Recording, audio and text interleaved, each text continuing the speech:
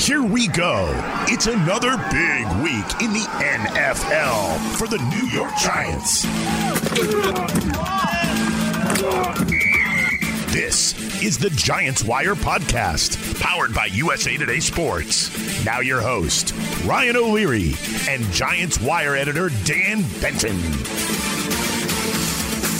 Hey there, and welcome into our Week 15 episode for the regular season. Dan, you feel like breaking down this Giants-Chargers game, or would you rather just talk about Michael Strahan getting shot up into space on one of Jeff Bezos' rockets? And how you feeling this morning? How you feeling this week?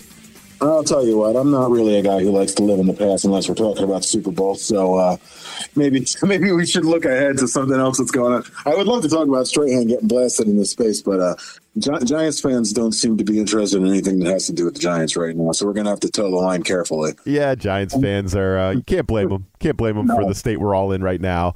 And friendly reminder to fans who are listening to the show to hit that subscribe button for us. Just search the Giants Wire wherever you get your podcasts. Could be Apple Podcasts, Google Pods, Spotify, whatever works best for you. We appreciate each and every one of you.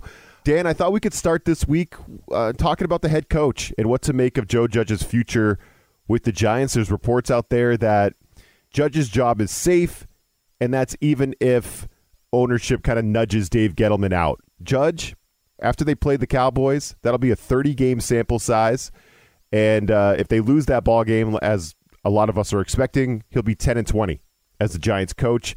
But he kind of came out and said, and I'm paraphrasing, look, I wouldn't have taken this job if I thought I'd be fired after 2 seasons, right? So he expects to be here, and the reports are that Giants fans should expect Judge to be here not only next year but beyond, right? How are you feeling about that? Potentially beyond, but we'll see how things shake out. I'm not surprised to see the reports that he's not going anywhere in 2022. As you know, and anybody who listens to this podcast, there's never been this expectation that Judge is going to be one of the guys that are going to get shown the door. Obviously, there were some questions in recent weeks whether or not the ownership would be able to sit back and relax and just be okay with what they've seen and not want to blow the entire thing up. But you've heard me say it time and again, John Mara, he's a guy that really likes consistency, and he doesn't like that they've gotten away from the consistency over the past decade. He's admitted that perhaps he was a little too impatient with Pat Shurmur and maybe shouldn't have been so quick to pull the trigger on that. He promised when he hired Joe Judge that he was going to give him more time. And, obviously now the reports are coming out that they do intend to give him more time. So really shouldn't come as much of a surprise. But at the same time, and it seems, like a foregone conclusion at this point that whether he's fired or is forced to retire, that Dave Gettleman is going to be sent packing. And then we enter that scenario that I've been worried about the whole time. What do the Giants do at GM when they're going to force a coach and potentially a quarterback on another GM? It's going to dilute the pool. It's going to thin out the options. You've got to believe it will thin out the options. And then we stare down the barrel at that potential scenario where Kevin Abrams is put in as general manager and Joe Judge remains head coach. And then does anything change, really? No, and you've put a good term on that, the half rebuild, right? Yeah, Yep. Hashtag half rebuild. That could be coming here this offseason.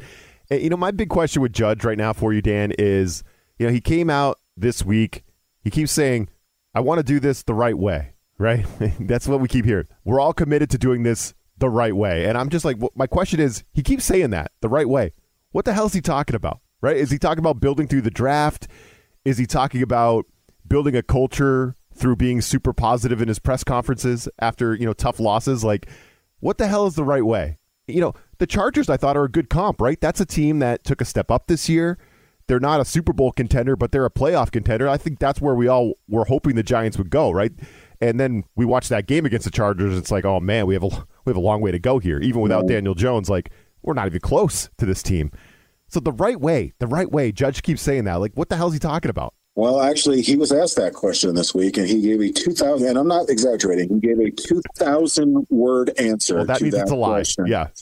Go ahead. And basically what he said was that, and we've talked about this on the podcast before, too. We got a chuckle at it. He's the process is more important than the victories on Sunday is the way that he looks at it. And in his mind and in his eye, and I do genuinely believe he's telling the truth when he says this, that he sees the progress that he wants to see from a lot of the young players on the team. He didn't name who those players were, and I would have loved to hear those names. I could name one, Xavier McKinney. Outside of that, I'd be hard-pressed to name anybody else that seems to be really heading in the right direction and making the necessary leaps. And that includes Daniel Jones, who I've been high on for a long time.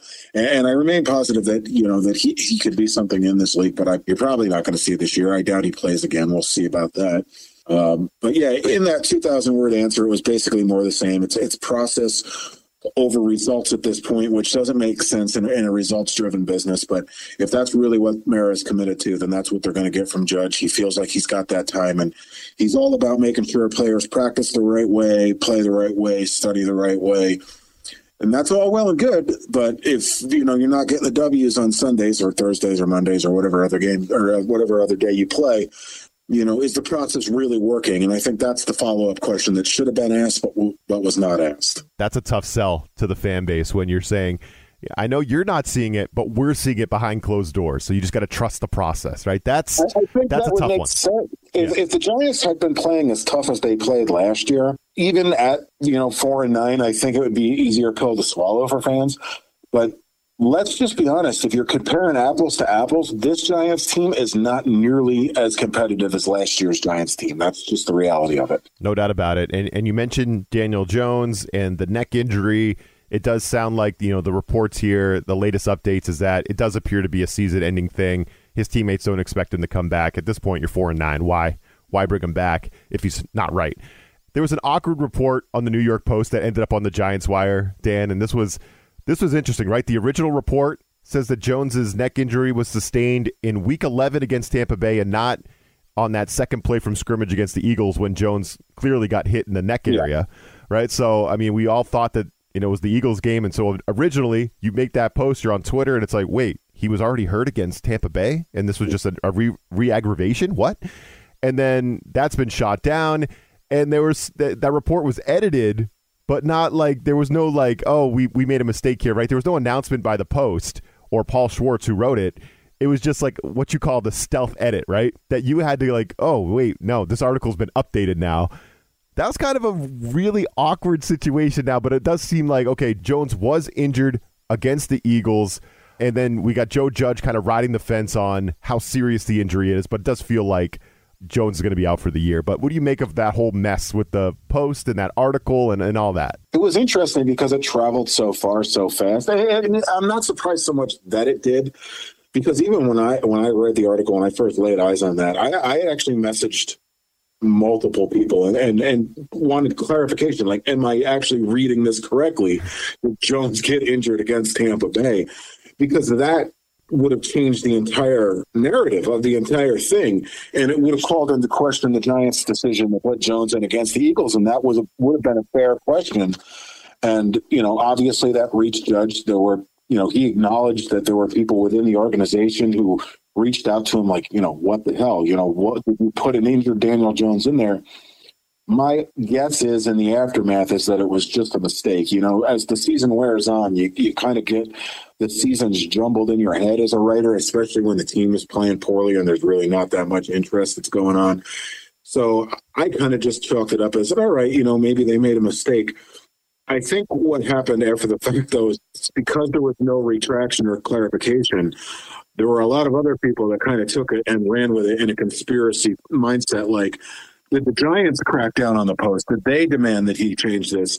What's the real story here? And you still have a lot of questions about that right now. And there is no clarity because the original Post remains, although edited, not updated to clarify anything. So, it kind of feeds to that whole conspiratorial thing, which it's easy to snowball right now because there's really nothing of positivity going on in Giants land. Yeah, I'm here for a good conspiracy theory, but from being in sports media, writing a lot of articles, not really on this level, but you make mistakes. Mistakes happen. Maybe this is as simple as just kind of looking back at the schedule as you're writing the story and just getting the wrong team in there, right? That's exactly what that's precisely what I think happened. But it was awkward. And, just everything with the Giants is awkward, Dan. Nothing can be straightforward and nothing can be done right? Nothing can get done right the first time. Yep. Coming up here, our questions of the week. Stick with us. This is the Tipico Sportsbook Fantasy Minute.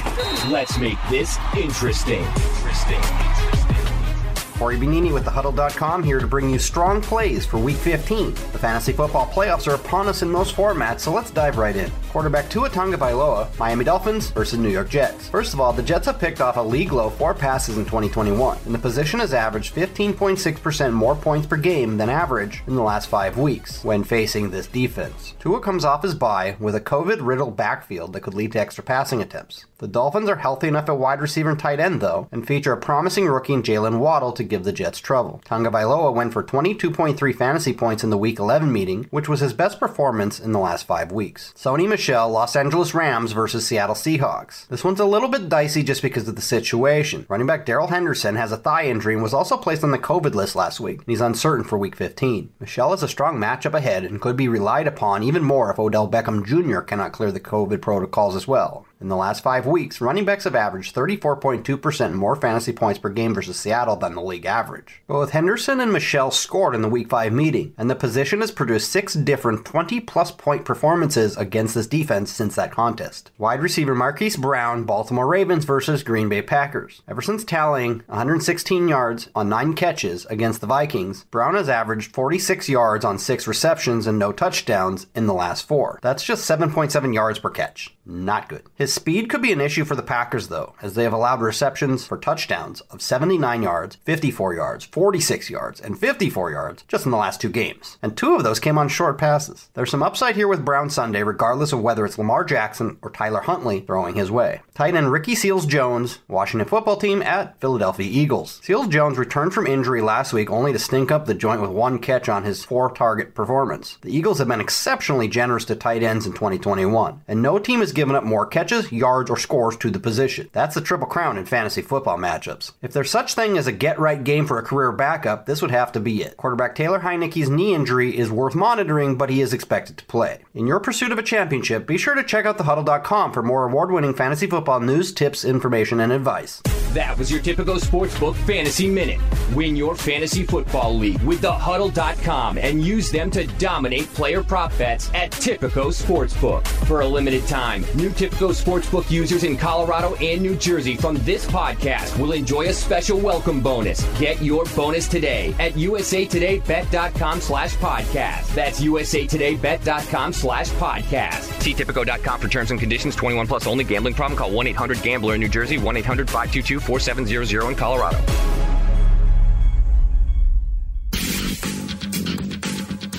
All right, it's that part of the show, our questions of the week. 3 questions for Dan that he's not prepped on. So this is a lightning round for you, Dan. And this one's just for me. We did this last week, the Jake Fromm stuff. We kind of covered this topic. So if people really want to hear us go in depth about our feelings about Jake Fromm, go ahead and listen to last week's show if you haven't already. But I was surprised to see, Dan, on Twitter that fans seem to be kind of united in wanting to at least see Jake Fromm start as soon as this week against the Cowboys. Are you with the masses? Do you want to see Jake Fromm at this point? No, no, like it's not, and it's not even anything against Jake Fromm. It's just I don't see necessarily the value in it. Listen, starting Mike Glennon, there's not a whole ton of value in there either. But what is it that you're evaluating at that point? You know, you're essentially throwing the games, and you got to remember, Judge is a coach who absolutely shredded the Eagles last year for throwing games. So you can't turn around a year later and do the exact same thing that you made such a stink over a year ago. So right out of the gate, that's not going to happen. But more importantly, like I said, I don't know what it is you're looking to evaluate it from. I said it last week on this particular podcast that he was essentially a backup to a backup to a backup to a backup who didn't make it with the Giants. So I don't know what it is that fans would expect, especially, entering the last game. He's only had, a small window of opportunity to learn the offense, to learn the system. He came out and admitted that, basically he didn't have any of it down, that it was trying to take a final exam, having not ever gone to any of the classes. Maybe you get 10% of the offense out of him a week now into it. Maybe you get another extra week into it. Maybe you get 50% of the offense. He has no rapport, no continuity with any of the players. I just don't see necessarily the upside of it. He was, ironically almost, Jake Fromm was signed as insurance. And, that's what he's in. That's what he is, and that's what he'll continue to be as long as Glennon's healthy. You made a good point. He would be a tank, right? You put him out there, and and you would improve your draft positioning because, yes, he has no future as even a backup for you. Jake Fromm is here as an emergency situation in case. I mean, I think we saw it last week, right? Dan, Mike Glennon couldn't practice all week, but he still started. And he didn't play very well in the game, but he still played the whole game. And he almost got injured in the game, so that's why you have Jake Fromm. Exactly. But, Fromm, there's nothing to see here. If Fromm goes in there, it's going to be a disaster, a complete disaster. And, again, we go in depth on that in our episode last week. Go check that out for us if you haven't. Dan, question number 2, speaking of the quarterback position, Russell Wilson and the Giants was in the news. So let's just play with this a little bit because it's fun for a talk show, right? If Russell Wilson, hypothetically, were to demand a trade and Big Blue was indeed on his short list, as it's been reported, would you give up your 2 top 6 picks this year? Like, that's where they stand right now. Would you give up your 2 first-rounders this year, the one you have from the Bears, as part of a package to go get him? What do you think? Personally, if it's me, and listen, I know a lot of Giants fans are already saying, yep, I would absolutely do it, no questions asked. I understand the draw of that. I really do, especially when you watch Wilson play on a bad team. He still looks good on a bad football team and behind a bad offensive line. Unfortunately, if he comes to New York, the offensive line is going to actually be worse.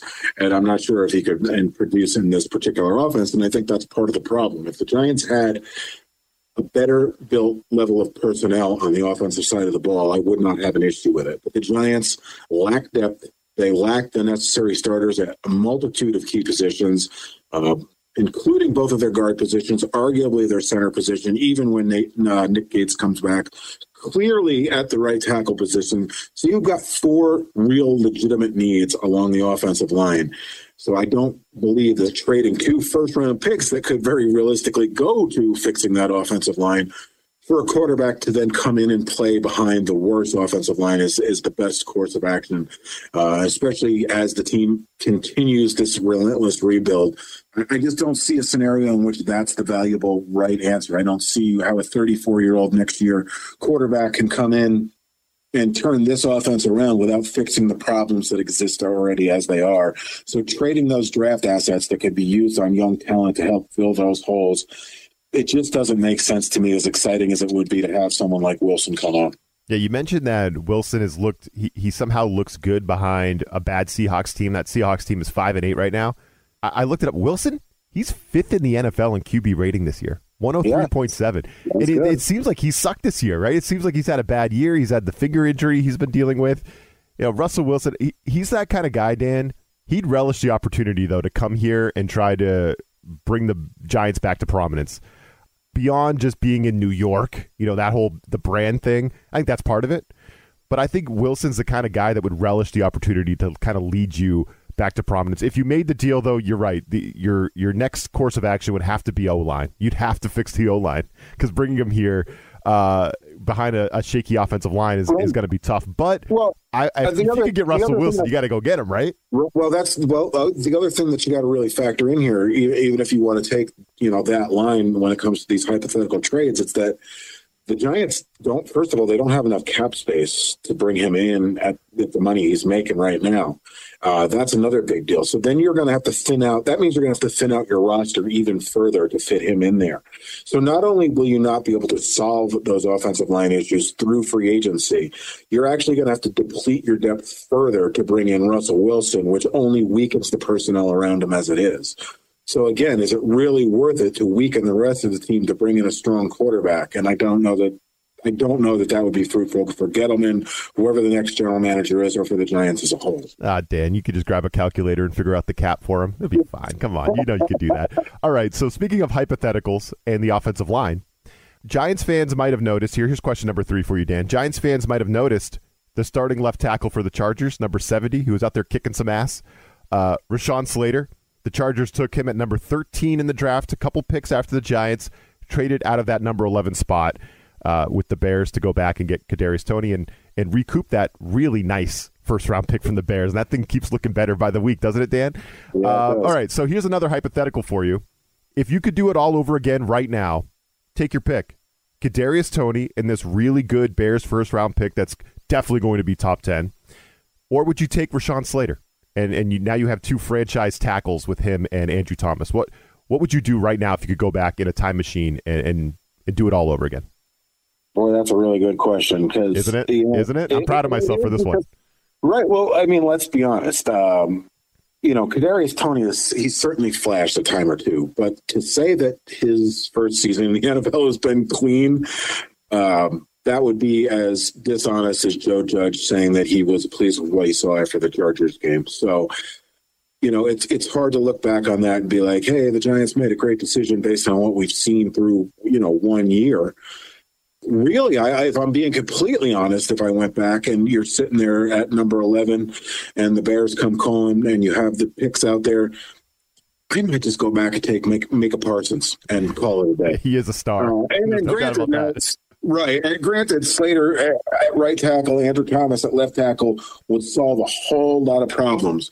But is Slater really the long-term game changer that Parsons appears to be? I mean, if we're going based on what we've seen as a rookie, I think that's the pick you'd have to go back and make. So, yeah, I didn't think about Micah Parsons. And you want to make the argument between Parsons and Slater, that's really tough. That's really tough, right? It depends on your team, but it would be hard to pass on Micah Parsons because I think the key part of that question is right now. And right now we know that Slater could be a cornerstone tackle. And we also know right now that the Giants are going to have a top 10 pick either way, whether they have the Bears pick or not, right? We know the Giants are in the middle of a tailspin, Dan. They're going to have double-digit losses. And they're going to be picking in the top 10. So I think if I could go back in time, I put Slater at right tackle maybe, and now I still have a top 10 pick this coming draft. I think I would do that over having the two top 6 picks. But it's close. It is close. But I think I would love to have Rashawn Slater on this team. He is good. He is good. Right. He is good. And I think what's going to make this conversation even more interesting down the line is seeing whoever it is that the Giants end up with that Bears pick, because then we'll really be able to go back and compare apples to apples and see how things look. Right now, it doesn't look like they did a good job. It just doesn't.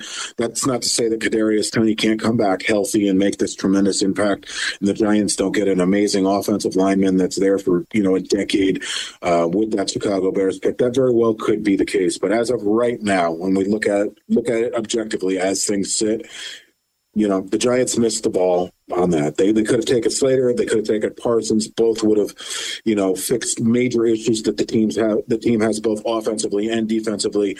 And, probably is what they're going to have to use one of these 2 picks on this coming year anyway, if not both.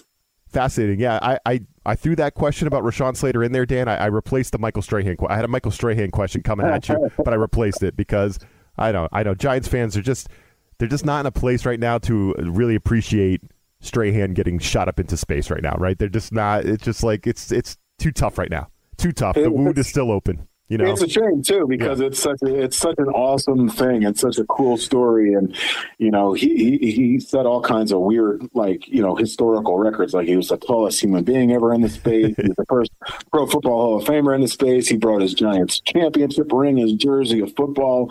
That's all going to the Hall of Fame.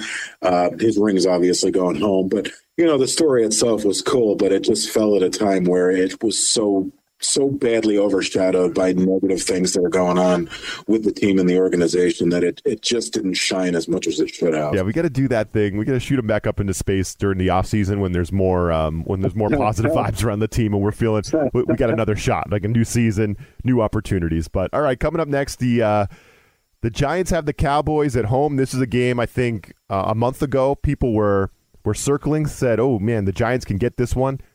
Not so much anymore for a variety of reasons, and Dan and I will get into all that coming up next. This is the Tipico Sportsbook Minute. Let's make this interesting. What's up? This is Jeff Clark from the Bet Slippin' Podcast presented by SportsbookWire.com. I'm here with my handicapping homie, Nathan Beagle, to break down this week's Monday Night Football game between the Minnesota Vikings and the Chicago Bears. The Chicago Bears are getting 3.5 points at home. The total's 43.5. I'm on the Chicago Bears getting 3.5 points because Matt Nagy's Chicago Bears are 5-1 straight up and 4-2 against the spread since he became head coach in 2018. Also, I think Chicago's running game will be able to help out the rookie quarterback Justin Fields. Minnesota's defense has the second worst rushing success rate. I'm on the Bears getting 3.5 at home. Nate, how do you play this game? So I'm on the over here. Justin Fields showed what he's capable of against a good Packers defense last week, and Chicago's top 20 in 4 of their last 6 games. Also, Dalvin Cook ran over the Steelers, and the Bears don't have a great rush defense. Give me the over 44.5 points. That was your Tipico Sportsbook Minute. For a limited time, new users in Colorado and New Jersey from this podcast will enjoy a special welcome bonus. Get your bonus today at usatodaybet.com/podcast. That's usatodaybet.com/podcast. See Tipico.com for terms and conditions. 21 plus only. Gambling problem? Call 1-800-GAMBLER in New Jersey. 1-800-522-4700 in Colorado.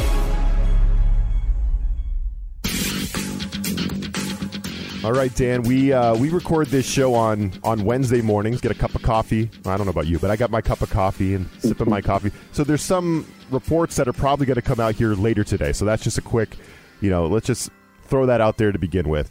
We're recording before these reports are probably going to come, but we know that Kadarius Toney has tested positive for COVID, and we know that Adam Schefter said that there has been just like this crazy amount of positive cases over the last couple days, right? 75, I think you told me? Positive cases, and we only know about half of them, and there's a chance that there could be some Giants, right? Because if Kadarius Toney was positive for COVID, well, the whole team flew back on a plane from LA, so we could probably say that there's plenty of close contacts, and probably there's going to be some Giants players that might end up being on this list, right? Yeah, it's going to be an interesting day today again on Wednesday as we're recording this. It's pre-judge presser, pre-practice walkthrough, as it were. But I do, unfortunately, expect there to be some news on that. I can't imagine a scenario in which there's not. Like you said, Tony's positive test came back while the team was on the flight home from Los Angeles. They did isolate him on the plane, but 6 hours on a plane with positive plus person, it just seems like a scenario in which there's going to be, at the very least, close contacts. And this comes on the heels of an offensive lineman and a quarterback coach, missing last week because they had tested positive. Kyle Murphy, their offensive lineman, just came off after testing positive. And then you obviously see the breakouts, with the Rams, the Browns, multiple other teams, multiple other sports as it is. The NBA and NHL also dealing with COVID issues right now. So I do expect that to be, a significant amount of Giants news today as it relates to COVID and how it might or might not impact them. They do have a vaccination rate up near 100%. Not everybody, but a large portion of the team. Still, those close contacts, in the league's protocols, which are getting stricter for, reasons that are obviously understandable as we get deeper into winter. I just can't imagine where the Giants escape this scenario with no additional damage when it comes to COVID. Right now, or the last I checked on Tipico, the Giants were a 10.5-point home dog. It feels like you're getting the Cowboys at the right time, right? They're not playing great football on offense. Their defense is kind of on fire. You mentioned Micah Parsons. He's unbelievable. He might win Rookie of the Year and Defensive Player of the Year. He's kind of on that path. Who was the last guy? Lawrence Taylor, the last guy to do that? Well, let's not. Who's that guy? I don't know that one. I don't want to start making comparisons. Giants fans will kill me. We're not going to do that. We're not doing that. Nope, he's not Lawrence Taylor. We're just going to come out and say that. But that being said, I don't see a ton of value on this Giants team, right? We don't really know who's healthy, who's going to be available. And I think the Cowboys, they're just so hot on defense, and they do have so much talent on offense that even at 10.5, it's hard to think the Giants can really hang in this game, right? I'm afraid this game is going to be really ugly, if I'm being completely honest. Same. And that's pre whatever this COVID news is going to be. The Giants are just not playing well on either side of the ball. The defense has held them together more often than not this season, but they didn't play well against Dallas the last time. They're not playing well right now. They're getting kind of beat up. They're getting thinner. They're getting tired, perhaps more than anything else. They're spending an awful lot of time on the field. Now they're potentially going to be without Leonard Williams, if not for the rest of the season. It looks like at least for this game. That's a big deal. No doubt. Adoree Jackson is still injured. There's no telling whether or not he's going to come back in this game. So they've got all sorts of problems across the board. And it just seems like a get-right moment for Dallas, which I would hate to be for the Giants to be that step up for them where they finally get things, back together, taking advantage of the Giants. But it kind of is setting up where it's going to be that kind of game. I think Parsons is going to just absolutely demolish the right side of the Giants line, just as every other far less talented edge rusher has done against them this year. So, and you've got Mike Glennon back there. He's not going to do a whole lot of running around and escaping. The Giants are dealing with drops and Saquon Barkley's field visions all over the place. There's just so many things that are going wrong right now that I just can't imagine that they're going to be able to flip that switch and get it corrected by the time Dallas comes in on Sunday. So if I was a Giants fan, or I would tell Giants fans, they really should brace themselves for something that's not going to be very pretty this weekend. Yeah, I agree. Yeah, the right side of that line. You didn't like Nate Solder versus Joey Bosa in that game, Dan? That wasn't a good matchup for you? That wasn't on your matchups to watch? And I'm sure that Parsons is looking at this just absolutely. Because, and again, we go back to week 11 and against the Bucs, and after the game, JPP was like, they're so easy to get past. I thought they were throwing screen passes. Yeah. And you've seen that same thing in film each week since then, where there's a linebacker or a defensive end that's getting through the right side of the Giants line so easy that they literally stop and start backing up thinking that it's a screen. It was not exclusive to JPP and the Bucs, so that speaks volumes about how bad they're playing out there. And let me tell you something, Parsons, he's not going to stop and think it's a screen. He's just going for the quarterback. So Glennon's going to be in for a long day. And, if they're going to score, it's going to be like it was last week where they get some garbage time stuff. I don't think it's going to be enough, though, to close the gap on that spread. Yeah, and never mind Parsons. That whole defensive line is just like scary. Dallas's defense has really been a story this year. Let's talk about the total, Dan. It's 44.5. My gut feeling is I like the over. I think the line's kind of getting pulled down because I think probably odds makers think the Giants can't score. Right. But as explosive as Dallas is on offense, and they've got, a ton of weapons, right? Never mind Dak Prescott. You got CeeDee Lamb. You got Amari Cooper. Michael Gallup is back. They're explosive on offense. Dallas is also very aggressive on defense. They kind of go for the big play. You can burn them. And, you've talked about Mike Glennon doing some chuck and duck, right? I mean, I wouldn't be surprised if the Giants hit a big play or two, maybe score some in garbage time. 44.5, I feel like is that's a low number for a Cowboys game. And I know they haven't been playing great offense lately, but as you said, get right spot for them against a Giants team that's going to have some missing pieces on defense. I kind of like the over 44.5. But what do you think? No, I agree completely. Listen, the Giants aren't a good team against the run in the first place. Now Leonard Williams is not going to be in there. So this kind of has like a very heavy time possession favor in Dallas kind of feel to it. So the Giants are going to have to take those big shots, which is probably going to result in some turnovers, but it's also probably going to result in some points, especially late in the game where they're just passing because they have to, they have to pass and they have to put some points on the board. So I can very easily see Dallas scoring 30 points and then the Giants making up the rest late in the game somehow with some, garbage time stuff like we saw last week. And maybe even they push it to 14 points. I can't believe I'm saying only 14 points. Boy, the Giants are bad. 14 victories points, over here. Right. 14 points throughout the game. And then, maybe a touchdown or whatever late in the game is, like I said, garbage time touchdown. But, that does seem like a pretty low over-under for this because it is going to be a get-right game for the Cowboys. I hate to say it, but I'm just being realistic with it. That's what it's going to be. So I would actually say the Giants are going to lose the game. They're going to, probably lose by more than 2 scores, but I still think the total is going to go over. We'll be here for it. Whatever happens, Giants-Cowboys. For Dan Benton, I'm Ryan O'Leary. Thanks for joining us. Hit subscribe for us, and we will catch you next week. This USA Today Sports Podcast has been presented by USA Today's Sports Media Group and is available in your favorite podcast store. Make sure to subscribe for weekly updates, the latest fantasy picks from Corey Bonini, and the Huddle Podcast, Inside the Weekly Line, with Sportsbook Wire's Jeff Clark and Eston McLaren, and the Bet Slippin' Podcast. We'll see you again next week.